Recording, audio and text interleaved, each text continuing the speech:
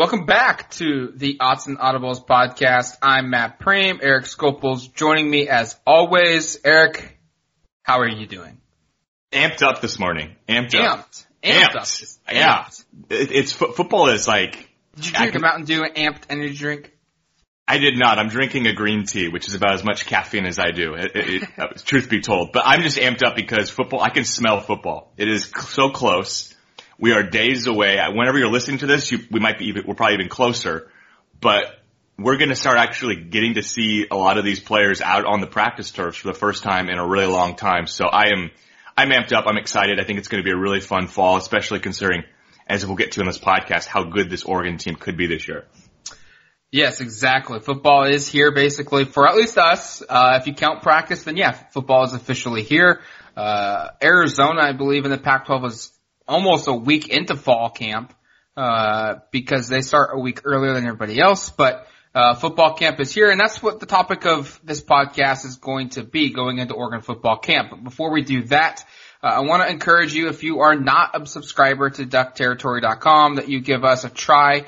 You can do it for as low as $1 for your first 30 days on the site of a VIP membership. $1 gets you in the door. And if you're ready to save some serious coin, if you're already a subscriber, or if you know that, you know what, I'm hooked, I'm ready to go, I want to sign up for the first time, and, I want to go long term, not month to month, you can sign up for an annual subscription that comes out at $6.26 a month. That's one trip to Starbucks, a bagel shop, one less than probably what it would cost to go out and buy lunch for your workday. So I highly encourage you guys to give us a shot. I don't think you'll be disappointed in that if trial run that you give us. And on top of that, football is here, and there's going to be a lot going on duckterritory.com. Eric, we're going to talk Oregon football because on Friday, depending on when you listen to this, Friday afternoon, early, late morning, Oregon is going to be hosting their annual Oregon Football Media Day. So we've had Pac-12 Media Day. We spoke with Mario Cristobal, Justin Herbert, and Troy Dye. All three of those guys, again, will be at a podium for Oregon's Media Day on Friday. But then every other player, to our understanding, will be available should you request them to speak to. And so we've put in our requests. We've gotten some freshmen. We've gotten some seniors. We've got guys in between. And Oregon starts football practice Friday as well. So, lots of stuff is going to be going on with Oregon football. Football is going to go all of a sudden from a dead stop to a full sprint. Absolutely. And we should mention we requested basically every member of the team, I think. So it should be everybody. So just be prepared to be fully represented by Duck Territory. We'll have everybody. That's not exactly true, but it felt like it. It felt like we were requesting the entire two deep when we were putting in our request yesterday. Yeah, it got pretty long. We cut a couple people off to make it a little bit more manageable for the media services crew over at the University of Oregon. But yeah, we requested everybody. It's going to be good. There's going to be a lot of stuff that we're going to get to.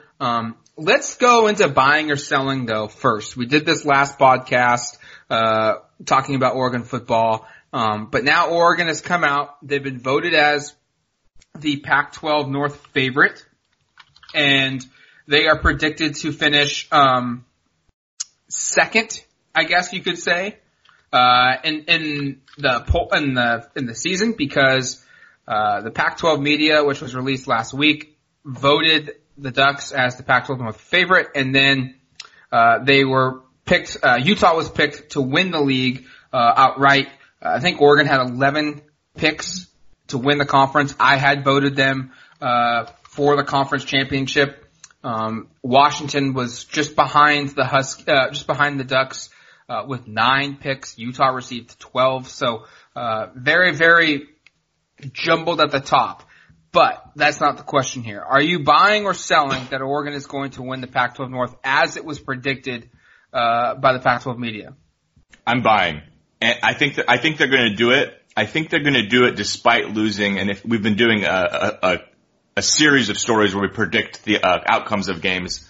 I guess we're jumping ahead slightly because we haven't finally officially put our Oregon State previews out there, but I think we can kind of assume the outcome of those games. I have Oregon losing 2 games in Pac-12 play, but I think that's going to be enough to win the Pac-12 North this year. I think it's going to be a league that beats each other up pretty good. I think Washington is also going to lose 3 games this year. I think they're going to be taking a step back. I do think Washington wins the head-to-head, but I think Oregon does enough to win the Pac-12 North this year. I think they're the most talented team in the North. Looking at the rosters, there's just a lot of holes in other teams. I think Oregon, if they get the receiver position figured out, and that's probably the big question mark for me, I think they're by far the best team in the division. And the only thing holding it back is just that Washington has a much more favorable schedule. But ultimately, I think talent overrides it, and I think Oregon opens the season with a big win over Auburn that kind of sets the tone, and then is able to, again, run through conference play largely unscathed, lose 2 games on the road, and win the Pac-12 North, setting up a game with, I think it's going to be Utah in the Pac-12 championship game, a game I think Oregon will win as well. Yeah, I'm also buying. I voted for both the Utes to win the Pac-12 South. I also voted for the Ducks to win the Pac-12 North, and I was one of the 11 voters that put Oregon in first place at the end of the season as Pac-12 champion. So obviously I'm buying this. I think Oregon is basically better or what they were last season at every position. I think you look at who they were 9-4 last year. All they've got to do is turn a couple of those really bad road performances in the first half, Washington State and Arizona.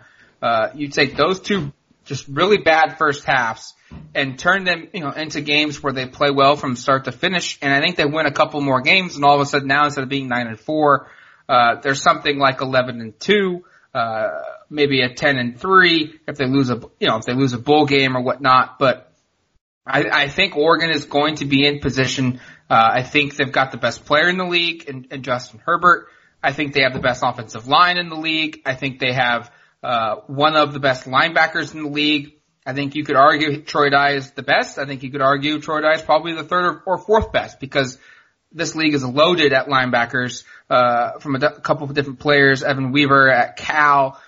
You've also got Colin Schooler at Arizona, and a couple other guys that I'm going to get killed by their fans if I don't mention them. But this is Merlin Robertson at Arizona State's a good game. Yeah. Yeah. So he was the freshman of the year on defense last year.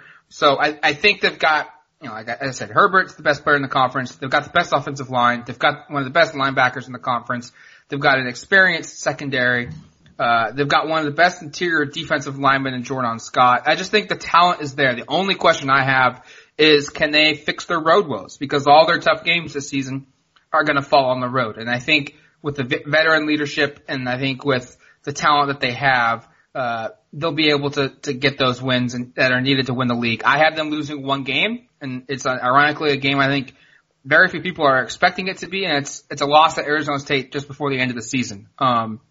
So I have them going 11-1 in regular season play. Now, why would they not win the league, Eric, in your opinion? I think 2 things. I think if the wide receiver position isn't significantly better than it was last year, and I guess the caveat being the guys that are replacing Dylan Mitchell need to at least kind of replicate that, if not take a step forward. It can't be just one guy again. Combined, yeah, right? It needs to be combined production that's improved. And I don't think it can be sustainable with another guy stepping into the Dylan Mitchell role and catching, basically being the only reliable target in big games. Cause I really think that was a factor down the stretch in some games. I look back at that Stanford game where they just needed a couple first downs. They just needed, to get in the end zone in overtime. It was basically he was locked into Mitchell, and Stanford played some very aggressive coverage. I think probably could have been pass interference, but he was basically locked in there just because he didn't seem to have a lot of other players he was comfortable with. They need to find more options for him. And I think they will. I think the talent's there. We've heard some encouraging stuff, but that's probably the big question mark in terms of the team. And then the other one is the road.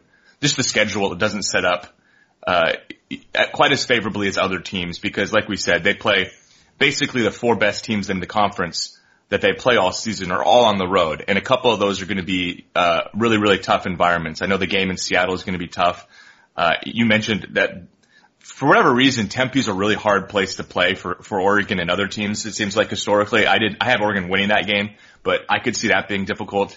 USC has a lot of talent. Stanford has, kind of owned this little rivalry over here a couple of years, and they always play Oregon really tough down in Palo Alto. So I think those are all tough games. And if Oregon slips up, I think they can lose twice, like I have them losing, and still win the conference, because I think Washington's going to lose 3 times. I just think Washington's going to take a step back. But if they lose 3 games, if they somehow lose 4 games, obviously it's impossible. So they at least need to improve on the road, because it kind of comes down to, I feel pretty good about them winning their home games. You look at the home games, there isn't a game that I look at and go like, man, that's going to be really, really tough. California's probably the hardest home game they play, and I think that's a team they should beat pretty easily, but it's just, can they win those road games? Yeah, they have Nevada and Montana for our non-conference opponents at home, and then Cal, Colorado, Washington State, Arizona, Oregon State. I would say Washington State's harder, yeah, I should have said, yeah. Okay. I would say Washington State's harder than California for Oregon, especially because that's coming off of a game against the Huskies for Oregon. And that's going to be difficult. Back-to-back years, we should mention that they played Washington and then Washington State the next week, and Yep. last year that did not play out very well for them. Yes. I think the league, for Oregon not to win, I think the obvious one is they don't figure out their road issues and they don't solve those, because I think that's the obvious one.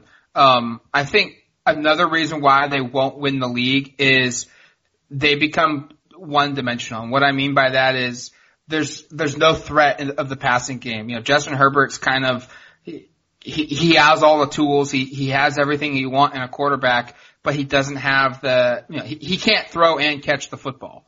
And, as crazy as that sounds. So I think he could. That would be a heck of a play if he could. I guess Marcus Mariota did it in a playoff game, but you can't do that every play. And so I think what's going to happen here is, if they don't win the league, it's because the offense becomes one-dimensional and can't rely consistently on guys at the receiver position or at tight end or running backs out of the flat. They just can't generate a legit elite passing game that we would expect that a team would have with a caliber of a quarterback that Justin Herbert has. And then that puts so much stress on the defense that the defense just eventually will break, because they can't win every single game for you. It's not going to be sustainable for your defense to win every single week, something like 18 to 12 or something of that nature, 18 to 14, 18 to 17, 21 to 17. And those games in the Pac-12, there's so many offenses that are so good. There's so many different types of offenses that are so good that you can't sit here and say our defense, no matter how good it is going to be able to stop every single team. Because it's just not going to happen. And so I think the schedule will play the biggest factor, and then after that, the offense becomes too one-dimensional, and the defense can't pick up the load for the entire season. I have another one that I just kind of dawned on me. I think another one is just special teams, especially with the kicking game. If Oregon doesn't have a reliable place kicker, because you know how games on the road go that are competitive. It might be determined on a last second kick. It might be determined, points are at a premium. You can't leave points on the board. And if Oregon again has inconsistencies or concerns at kicker, last year they didn't attempt to kick past 40 yards after I think the 5th game of the season, just because they knew they really couldn't make that distance. You can't be handcuffed like that, especially with a game on the line. You want to send a kicker out there that you're confident with. So whether it's Adam Stack or the freshman Camden Lewis, I think one of those guys needs to step up and become kind of a reliable force that Aiden Schneider was for such a long time at Oregon, because, not to bring up nightmares from the past, but Oregon's had some rough spots with kickers on teams that were really good.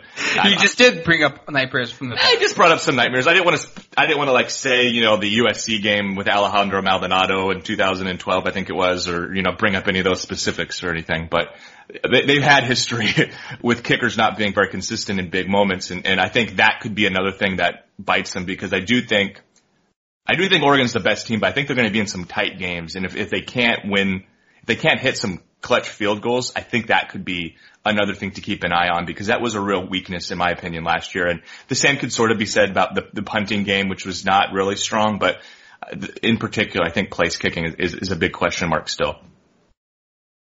Let's look at this team here for a second, and let's look at 2 returners who will have a breakout year.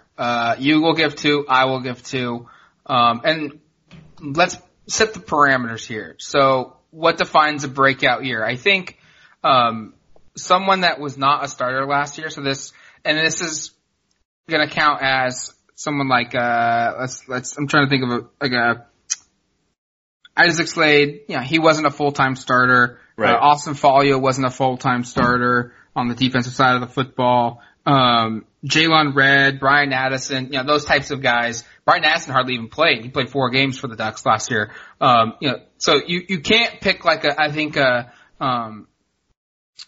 Dallas Warmack or a Brady Ayala, a guy that's, Ayala has like 25 starts under his belt. It's crazy. Yeah. As a senior, and he's not really a starter. So I'll give my first one, and I think it's going to be Brian Addison. I think at the receiver position, this is going to be an insanely highly competitive fall camp at receiver, because you've got a batch of returners that are veterans and senior Brendan Schooler, junior Johnny Johnson, junior Jalen Redd. You've also got Jawan Johnson, who's grad transferred in as a senior. Those 4 and Johnson, and then you got a group of young guys that were redshirt freshmen in Isaiah Crocker, J.J. Tucker, and Brian Addison that have now had a year in the system. They've kind of figured things out. They came on strong at the end of the year last season. They had good springs. Now it's their opportunity to really shine. And then you've got a batch of freshman newcomers and Micah Pittman, Josh Delgado, Lance Wilhoit, and J.R. Waters. And I think each batch of players has this mentality of going into fall camp saying, I could start. I could win a starting spot. Or I could have a big year. I could catch 50 balls if I have a good fall camp. And so I think this camp is going to be highly contested. And I just go back to the last few weeks of the season and the bowl week prep, the week of the bowl game, the spring game, not the spring game, but the early weeks of spring football before he got hurt. And everything Mario Cristobal said about Brian Addison was he's going to be a dude. He's going to be a guy that's going to have a huge impact. He's almost there to play. I mean, they debated playing him in the Red Box Bowl because they wanted to win. And it was like, do we burn a redshirt year for that because he might not be here in 4 years or whatnot? I mean, they didn't say that in that way, but but they were considering playing. And so my first pick is at receiver. I think we've made a big deal about, Delgado and Pittman and Jawan Johnson and Wilhoit and, Waters as newcomers at freshmen that are going to make big plays. But I think it's going to be a redshirt freshman that has a really good year for Oregon, and then I'm picking Brian Addison. I think the narrative with Addison would be so different if he hadn't gotten hurt in spring camp, because I think he would have gone on to have a camp where it was like every couple of days people were saying, this guy's really good, because that was the way it was the first week, and then he had a hand injury or a finger injury, I forget which, and didn't really do much for the rest of spring. But if he had continued that and then had a really good spring game, I think people will be talking about him as maybe one of the favorites to lead the team in receptions and yards and touchdowns and stuff like that. But because he was hurt and because he didn't play much last year, I think there's some kind of uncertainty about what he can be. I agree. I think it's a great pick. My pick's going to be somebody that I've actually been touting as a possible breakout player for like 3 years now. And that's tight end Cam McCormick. It's actually true because I do a breakout offensive player story each year since I joined the site, and I looked back. I picked him every single season, so it's about time he breaks out. And I think the third time's the charm for Cam McCormick. Last year it looked like he was going to, and as we know, I think beat out Jacob Breland in fall camp. He was the one who started the opening game. He looked like he was going to be the team's, at least the team's 1A at tight end over Breland, and then broke his leg in the first half of that game on one of like the first 3 drives of the season. So, he's fully back healthy. He looked really good for what we saw him in the spring. I think he's going to come in, and I think he's going to open some eyes, because I think nationally and probably some people who don't follow the program quite as closely are expecting Jacob Breland to just be the dude, and it's just kind of Breland and then a bunch of other guys. I think McCormick is going to push to either start, and if he starts, obviously he's going to have a big season. If he doesn't start, I still think he's going to be a pretty big part of what they're doing, because he is a big physical guy who moves well, who catches the football, who can be an asset in both the passing game but also as a blocker. I just think there's upside there, and he's kind of that weird guy who everybody knows is pretty good, but who hasn't really shown it on the field yet, just because he was injured so much, because I think he was coming off of injury his first season as well. So I just think when we see him fully healthy this year, and I'm knocking on wood right now that he stays fully healthy this year, because I think he deserves it. And I think that'll give him an opportunity to have a really great, I think it's his junior season, so it's almost one of those better late than never kind of things. But I still see a substantial amount of upside from him. And I think he is a guy who offensively could really open some eyes, because I think a lot of people are just focused on Breland. Yeah, Breland has a lot of the attention, and that's a good pick as well. My second one, I'm going to shift over to the defensive side of the football. He started 6 games for the Ducks last year, so he's kind of on that fringe, and maybe you can call me cheating a little bit, but I'm going to pick Austin Folio. I think as a freshman, he was very good. As a freshman, and part of that was because he was a low 3-star. No one was really expecting him to make an impact immediately. And not only did he make an impact, he started a couple games for the Ducks as a true freshman. And, it's very rare for, an interior lineman, offensively or defensively, that's a low rated guy to come in and play right away and perform well. So he had, I think his freshman year probably had more notoriety than his sophomore year, but I think his sophomore year he had more of an impact that didn't show up on the stat sheet. And I think he's gonna get the recognition, and he's gonna have the stats to back it up as a junior, because I think he's gonna win one of the defensive line spots for Oregon. And I think, Jordan Scott's kind of entrenched himself as the name on Oregon's defensive line going into this season. But I think at the end of the year, a lot of people are picking Kayvon Thibodeau, and he might have a huge year as a true freshman. He might win, freshman defensive player of the year in the Pac-12. That wouldn't surprise me. But I think a lot of his success is going to come from the offensive lines that they face, saying we can't let Jordan Scott go one-on-one with somebody, and we can't let Austin Folio, have one offensive lineman guarding. We got to either leave, 2 linemen on those 2 guys each, or we got to have a running back and a lineman with one of them, or we got to have a tight end and a lineman with one of them, or we got to chip before we go out. I think Austin Folio is going to have a really big year as a junior, and he's going to kind of position himself to be the guy on the defensive line as a senior should Jordan Scott go pro a year early. I'll be really curious to see how that all shakes out up front on the defensive line. It just feels like there's so many guys that could be a factor, and certainly Folio is one of those guys. For me, I'm going with one here that feels a little under the radar, but just based upon the way spring played out, I think Verone McKinley at what looks to be the nickel position is going to play a lot, and I think that's going to be somebody that fans probably aren't very familiar with. He redshirted last year. I think he played in 4 games, the kind of the maximum to use his redshirt year. I think he's going to be a big factor. I don't necessarily know if he's going to be somebody that you go like, oh, he's an all-conference caliber guy, sure, but I think he's going to play enough, and he's going to make enough plays and be out there enough that people are going to be like, oh, he's a big part of the defense, because it looks like, based upon what we saw in the spring, that they do play almost a full-time 5th defensive back, and McKinley was kind of the lead guy all spring. We should mention there's a bunch of newcomers that are in the secondary that could possibly move over and give that a shot, whether it's DJ James, Jamal Hill, Triquez Bridges, Mikael Wright. Maybe they go a little bigger with some of those safeties and move them over there. Maybe they move some other players around and see if they can fit. But I just think McKinley, based upon how the spring went, feels like the odds-on favorite for that position. And my expectation is that in Avalos' defense, that's going to be a player that's on the field an awful lot, probably 75-80% of the plays. And I think he's going to have an opportunity to have a really good season just because Ugo Amadi played that position largely last year. And I think there's an opportunity for him to have a big season. Let's now shift gears towards a newcomer that's going to make an impact. So that could be a grad transfer, that could be a JUCO transfer, that could be a high school, signee. I'll go first, and I think I hope I'm not calling you out here, because I think the obvious answers for this is Kayvon Thibodeau, and if you don't do Kayvon Thibodeau, you're probably going to do Micah Pittman.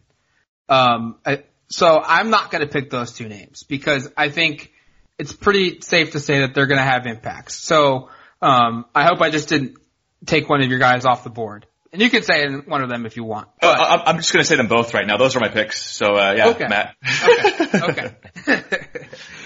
So I'm going to go with somebody else that's not one of those 2 players, just because I think it's pretty obvious. Look, those 2 guys showed up in spring ball. They performed really well, and they are on top of the recruiting list. They're guys that you look at this group and say, yeah, they're really talented and they're going to play right away.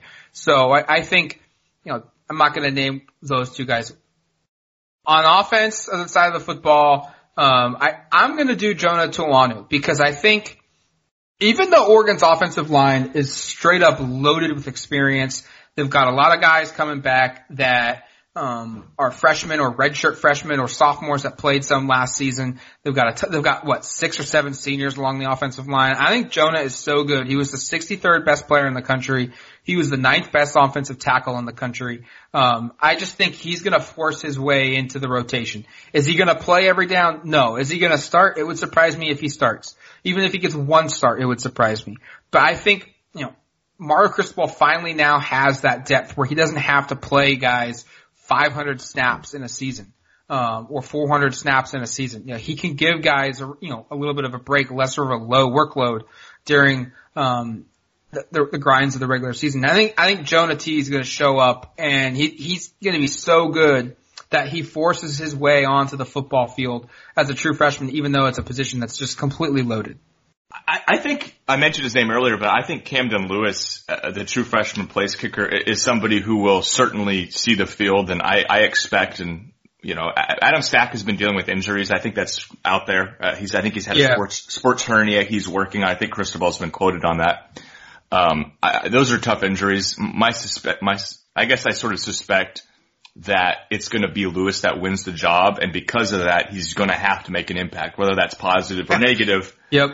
He's going to be out there. And again, place kicker, like we talked about earlier, that could be something that swings games, and his ability or inability to make kicks is going to have an impact. And again, I think he's going to win that job. I think he had some positive moments in the spring. I think he made both his field goals in the spring game. I think they're both under 35 yards. So it's not like he showed off his leg very much. We didn't see a ton of the place kickers in general, out there just in practice. They didn't do a lot of live kicking when we were watching, but I suspect he's going to end up being the team's place kicker. And I think, again, for better or for worse, he is going to have some sort of impact on results of Oregon's games this year.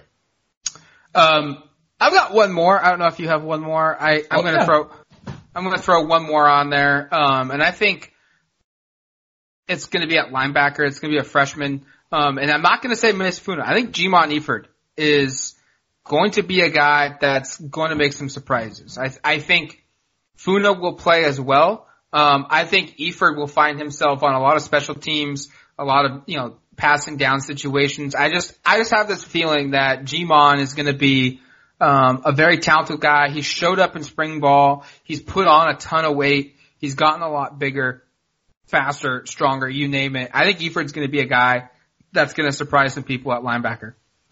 I'll do, I guess, just one more. I'm going to make this pretty cumulative, but I think of the three, I'm picking 3 players here as a group, but of the 3 new defensive linemen, Brandon Dorlus, Christian Williams, and Keon Ware-Hudson, I think 1 or 2 of those guys is going to play a lot more than people expect because they all came in weighing above 292 pounds, which means they're all rocked up and basically ready to play. Dorlus was, I think, listed at like 265, 270 when he signed.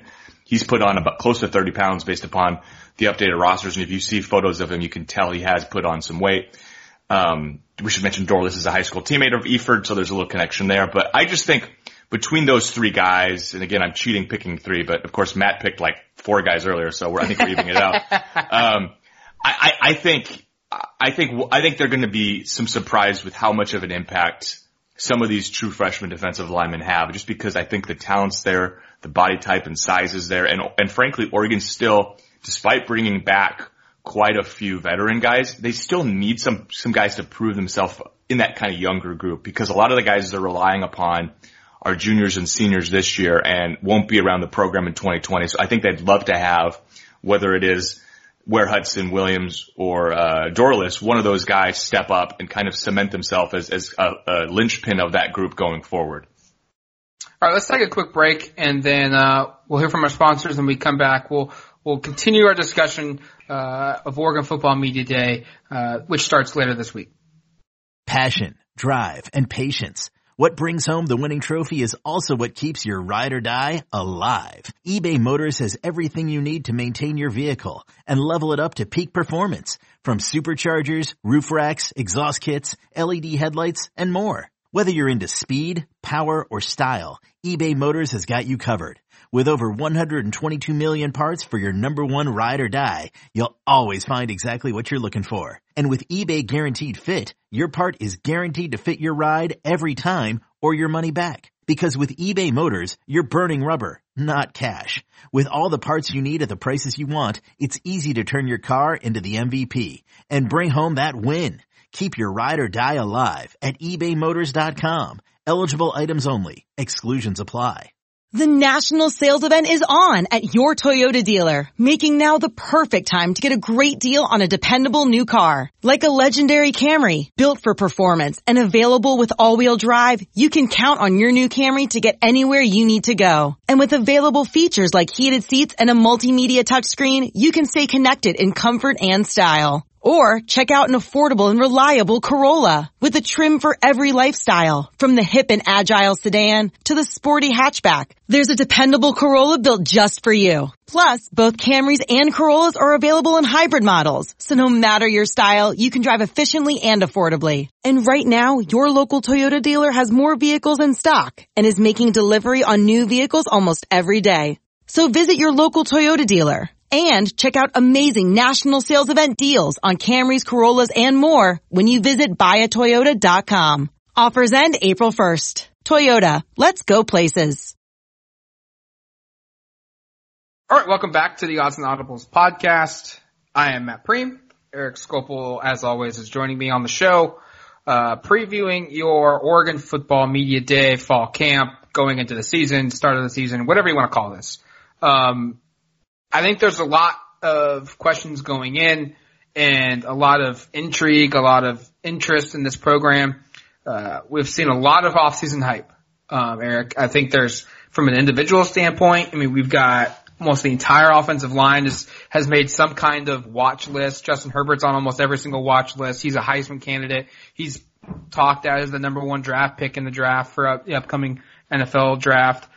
We've got Troy Dye, who's a fresh, national All-American, preseason All-American that no one's talking about. It's because there's so many other things that are being discussed about this team that picked to win the North.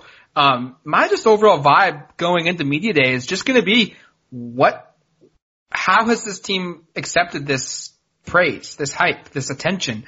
Because for everyone on this roster, they haven't experienced this before. No.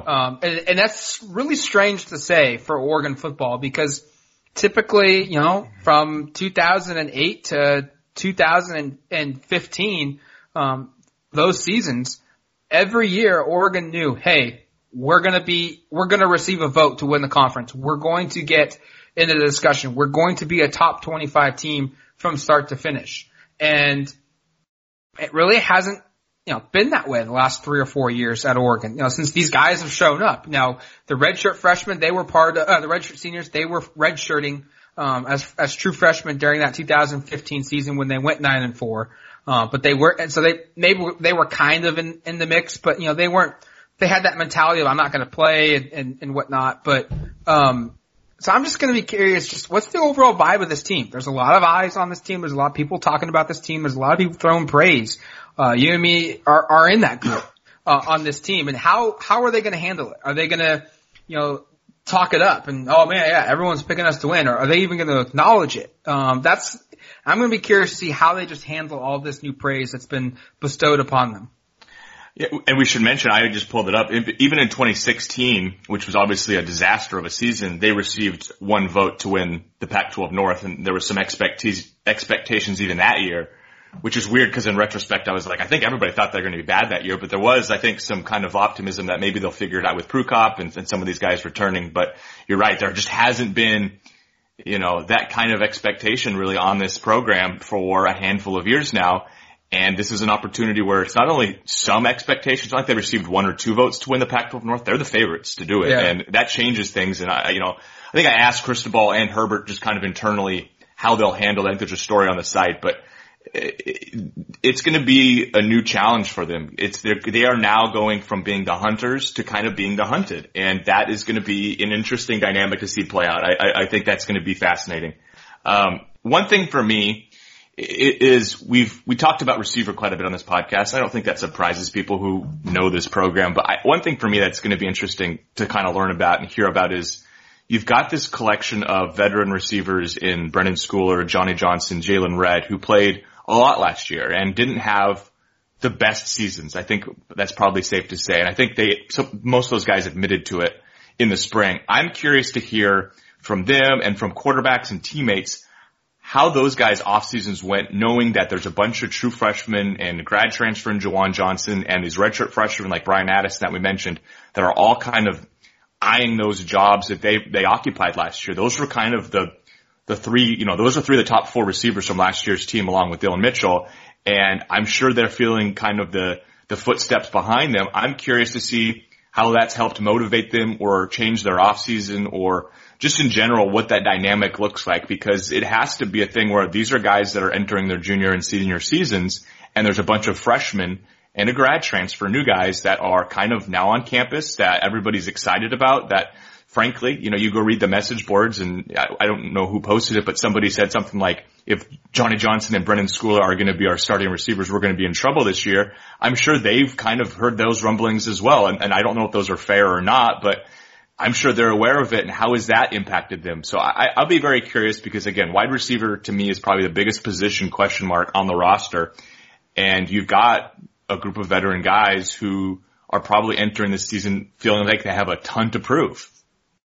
Yeah, that's going to be an interesting dynamic because it's always interesting when you've got a group of guys that have been there a while, they've put in a lot of work, they've helped create a culture, and from an external standpoint, they're not viewed in a positive light, and there's all these newcomers that just show up one day and everyone's just, the receivers are going to be awesome because of these guys who've never, they haven't done anything towards building the culture of this program, and that can naturally just kind of, create a rift between the older guys and the younger guys. And it'll be interesting to see, how Oregon's culture kind of handles that. And, is that going to be an issue? Or is the team big enough to understand that, hey, these younger guys can help us, or the younger guys knowing, hey, they don't maybe necessarily have the statistical, success that you would think for a starter, but they've helped pave the way to get Oregon to where they are considered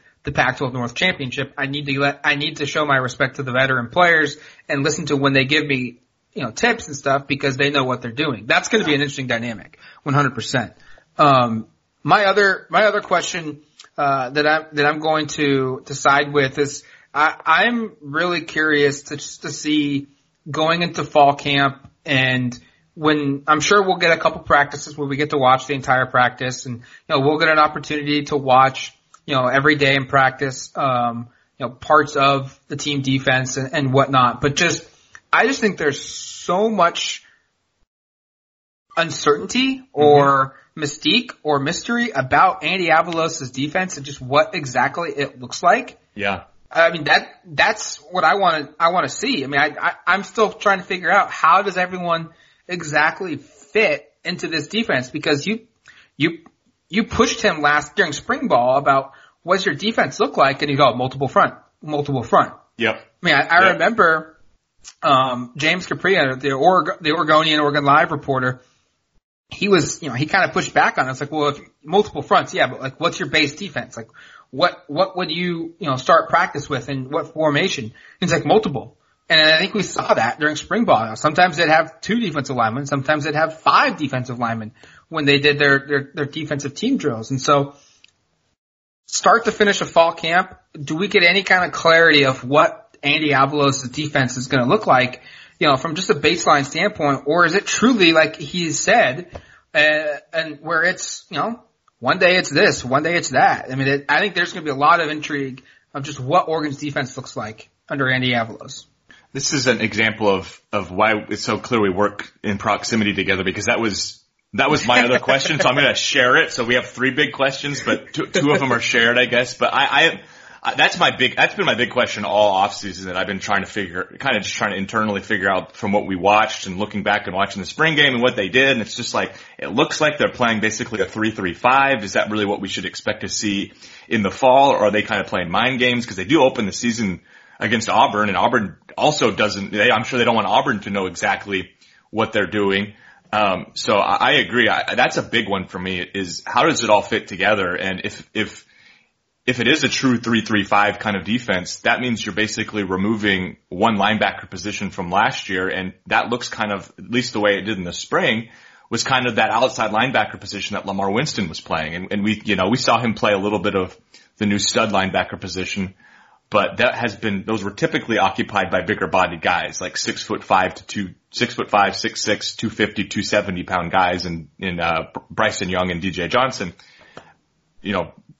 Much different body type for an Adrian Jackson or Lamar Winston. I'm very curious to see what they do with those guys. And again, we mentioned them having a nickel corner out there. I think they refer to it as the spur. I'm very curious to see, is that really going to be an 80% of the time? Are they going to play a guy like that? Or is it going to be a 4-2-5 or who the heck knows what they're going to do? That becomes, I think, a huge question. And again, I don't know how much of that we'll learn, or if we're going to go through fall camp and every week they're going to show us a different defense. I could see it going one way or the other. So I agree. I think it's a huge question mark. And frankly, probably the thing I'm most excited to sort of uncover throughout fall camp and probably into the season. My guess is we're not going to have a real definitive understanding of what they're doing until after that Auburn game, because I think they want to keep Auburn guessing to a certain extent too. Yeah, there's definitely some gamemanship going on there. One other thing that I'm curious to know about, Eric, and I want to get your opinions on this after I say it, but yeah. I'm going to ask a lot of these players. A hot topic right now from Pac-12 Media Day was that Larry Scott mentioned that the league is exploring the ideas of some 9 a.m. kickoff times. And to me, that sounds absolutely awful from a fan perspective. And but I want to ask the players that, what are your thoughts? Like, what is it? When do you have to start prepping for a game during the day? And if you did have a 9 a.m. start time, when would you have to get up to start, doing your foam rollers and getting yourself stretched out and eating the foods that you need to eat so that you're fueled up and ready to go for the game in time? And, all the things, getting some medical treatment that you need to get before you go and play. And you have a routine where you have to watch film. And, how early does a guy have to get up to start practicing? And then another aspect that was presented to me that was, what's worse? Okay, let's say you have a 9 a.m. game and you need to get up at 5 a.m. and for this football game, or 4 o'clock. Is that worse than, okay, you just had a 7 o'clock kickoff at Tucson and you have to fly back to Eugene. The game doesn't get over until about 11 o'clock. You don't get out of the stadium in Tucson until about 12 midnight. You don't get to the airport till about 12:45. You depart at 1 a.m. You don't get to Eugene until 4 o'clock, 3:30, and you don't get into your bed until 4:30 in the morning. Is that worse than getting up so early? What would the players prefer? I mean, I'm really curious to see what they say about that. I think that's a great question. And one thing that does pop into my head is that the team does traditionally practice mornings about 9 a.m.-ish from, at least the last couple of years. Maybe a 9 a.m. kickoff is more close to their normal schedule, and maybe it's closer to a routine, because I know from my experience of working 9 to 5 jobs, it always threw me off if on the weekend I went and did a trip and all of a sudden I get back and I didn't get to sleep at a good time, and all of a sudden my sleep schedule is all screwed up. And these are college kids who obviously are, I'm sure, doing their own thing, and I'm sure they're not worrying about sleep quite as much, but part of me does wonder if it kind of almost aligns more closely with what their week looks like anyway, because they are typically getting up for practice around that time anyway, at 5 or 6 a.m. probably, and rolling over to, the HDC for practice, and maybe that's more similar. And frankly, you play the game, you'd actually have the whole rest of the day off, and maybe they wouldn't mind that from a recovery perspective. I don't know. I think those are good questions, and when you initially hear 9 a.m. kickoffs, I think fans respond negatively. I know I'm kind of going like, boy, that's going to be interesting. That's really different. But I also look at it and maybe selfishly go like, okay, I just have to wake up a little bit earlier, but then I have the rest of Saturday open to watch college football. I mean, I have basically the whole evening to watch college football, and that could be kind of a nice change. So it is interesting. I don't like the fact that the Pac-12 is looking at doing this, because to me it says they're kind of on the margins already in terms of the national attention. I don't think that shocks anybody, but this feels kind of desperate to a certain extent, which is why my initial reaction is kind of like, it just feels kind of like you're trying to find a way to catch the attention of the rest of the country, and you're kind of sacrificing some stuff to do it. But I don't know. I agree from a player perspective, I'd be very fascinated to see what they think, because I think they'd have probably varying opinions. I think this is in line where the conference is so worried about outside perspectives instead of just focusing on, we need to be the best show in our market, in our region, in our footprint. I mean, they're like, I go back to, okay, they play those, in basketball, one Pac-12 team kicks off their season every year in China to grow the Pac-12 brand in China. And, Stanford for football opened the year a couple of years ago in Australia, and had a really long travel time to get there and whatnot. And, I think Arizona might be going to Hawaii so that they could play, a game during the 0 week so that they can get on TV. And, I just keep going back and I'm thinking to all the things that the league is doing of, get eyeballs from the East Coast and get eyeballs from, international, spots and, get eyeballs from here and get eyeballs from there. And they're forgetting about the core fan base, the fan base in the Pac-12, because, you look at the markets that are in the Pac-12 footprint, and you've got Los Angeles, you've got San Francisco, you've got Seattle, you've got Phoenix, you have Portland, you have Denver, you have, Salt Lake City. You've got 7 markets right there that I'm pretty sure all 7 of those markets are in the top 25 in the country. And if you can make it where you're the number 1 show in town on Saturdays for the fall in those 7 markets, and it's not even close, and you get the eyeballs, who cares what the East Coast perspective says? Because so many people will be watching your games locally. There'll be a demand to get to the games. There'll be a demand to be part of the action, that everything else will start gradually going towards it. That's why the SEC, in my opinion, is so good, is because, they've got fans on the West Coast, and they've got fans in the Midwest, and they've got fans in the Northeast and outside of, the continental the United States and outside internationally. But they are so good and so well received, and so many people watch them because they are the show and in their footprint. Like, everyone is dialed in. Everyone is bought in. They know their core fan base, their biggest core fan base, by and large, going away is from the South. It's from their conference footprint. And I don't think you can say that for the league in the Pac-12. Yeah, I think the target demographic has to be those major markets. And I think the hard thing for that right now is that Los Angeles is sort of apathetic towards college football, and USC and UCLA aren't really doing anything to change that. And you have sort of similar stuff going on in the Bay Area, and I think that's largely culturally based as well. I think people in the South are kind of indoctrinated into football at a young age, and it just becomes like, oh, it's Saturday, we're going to go watch X football team, that's our team. Whereas on the West Coast and in some of those big cities, you have people that are going off and doing different things, and football just isn't the same priority. Right. But I agree that, what makes it a priority is when they're really, really good. And when they're really, really good teams that are competing at a high level, fans want to come watch. That's where you get the concept of fair weather and bandwagon fans. And USC has kind of always been a fan base kind of like that, where it's like they have that really, really intense, rabid, smaller group of fans. I'm not saying small like it's nothing, but like a group of fans that will go out to every game at the Coliseum. But it's about, they need to be competing for something bigger to get the rest of the fan base to turn out and to show up. And right now, with USC not being very good, UCLA being worse or similar, and Cal and Stanford kind of always, Stanford in particular, it's just they're not always that exciting, and that fan base never really gets that, even when they are good. But it just feels like the lack of continuity and consistency, especially in California right now, really hurts. And I think Oregon getting back to where it was a handful of years ago could really help, especially on the West Coast, because Oregon kind of had become the Pac-12's representative. I don't know who the Pac-12's like top representative right now. I think it's probably Washington nationally. People look at them as kind of the big brand along with kind of Oregon and USC.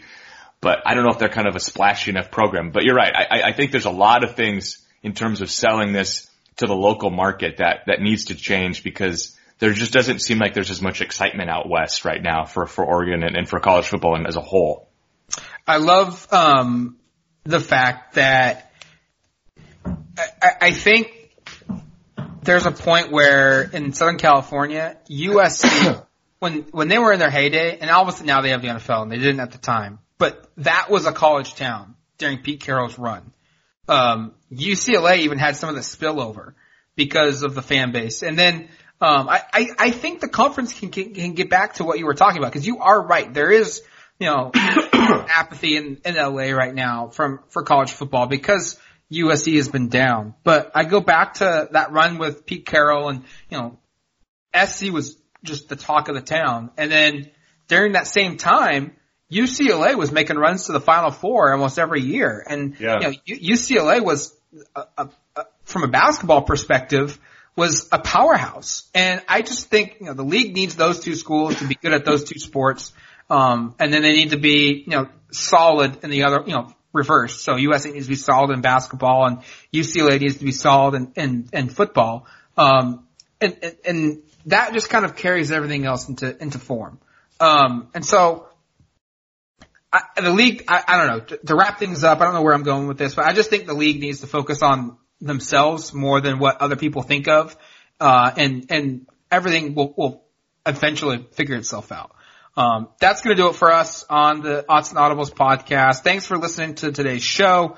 Go to duckterritory.com for more coverage from Oregon Football Media Day, and also throughout August for Oregon's football camp, leading up to their season opening game in Big D in Dallas against Auburn at Cowboy Stadium.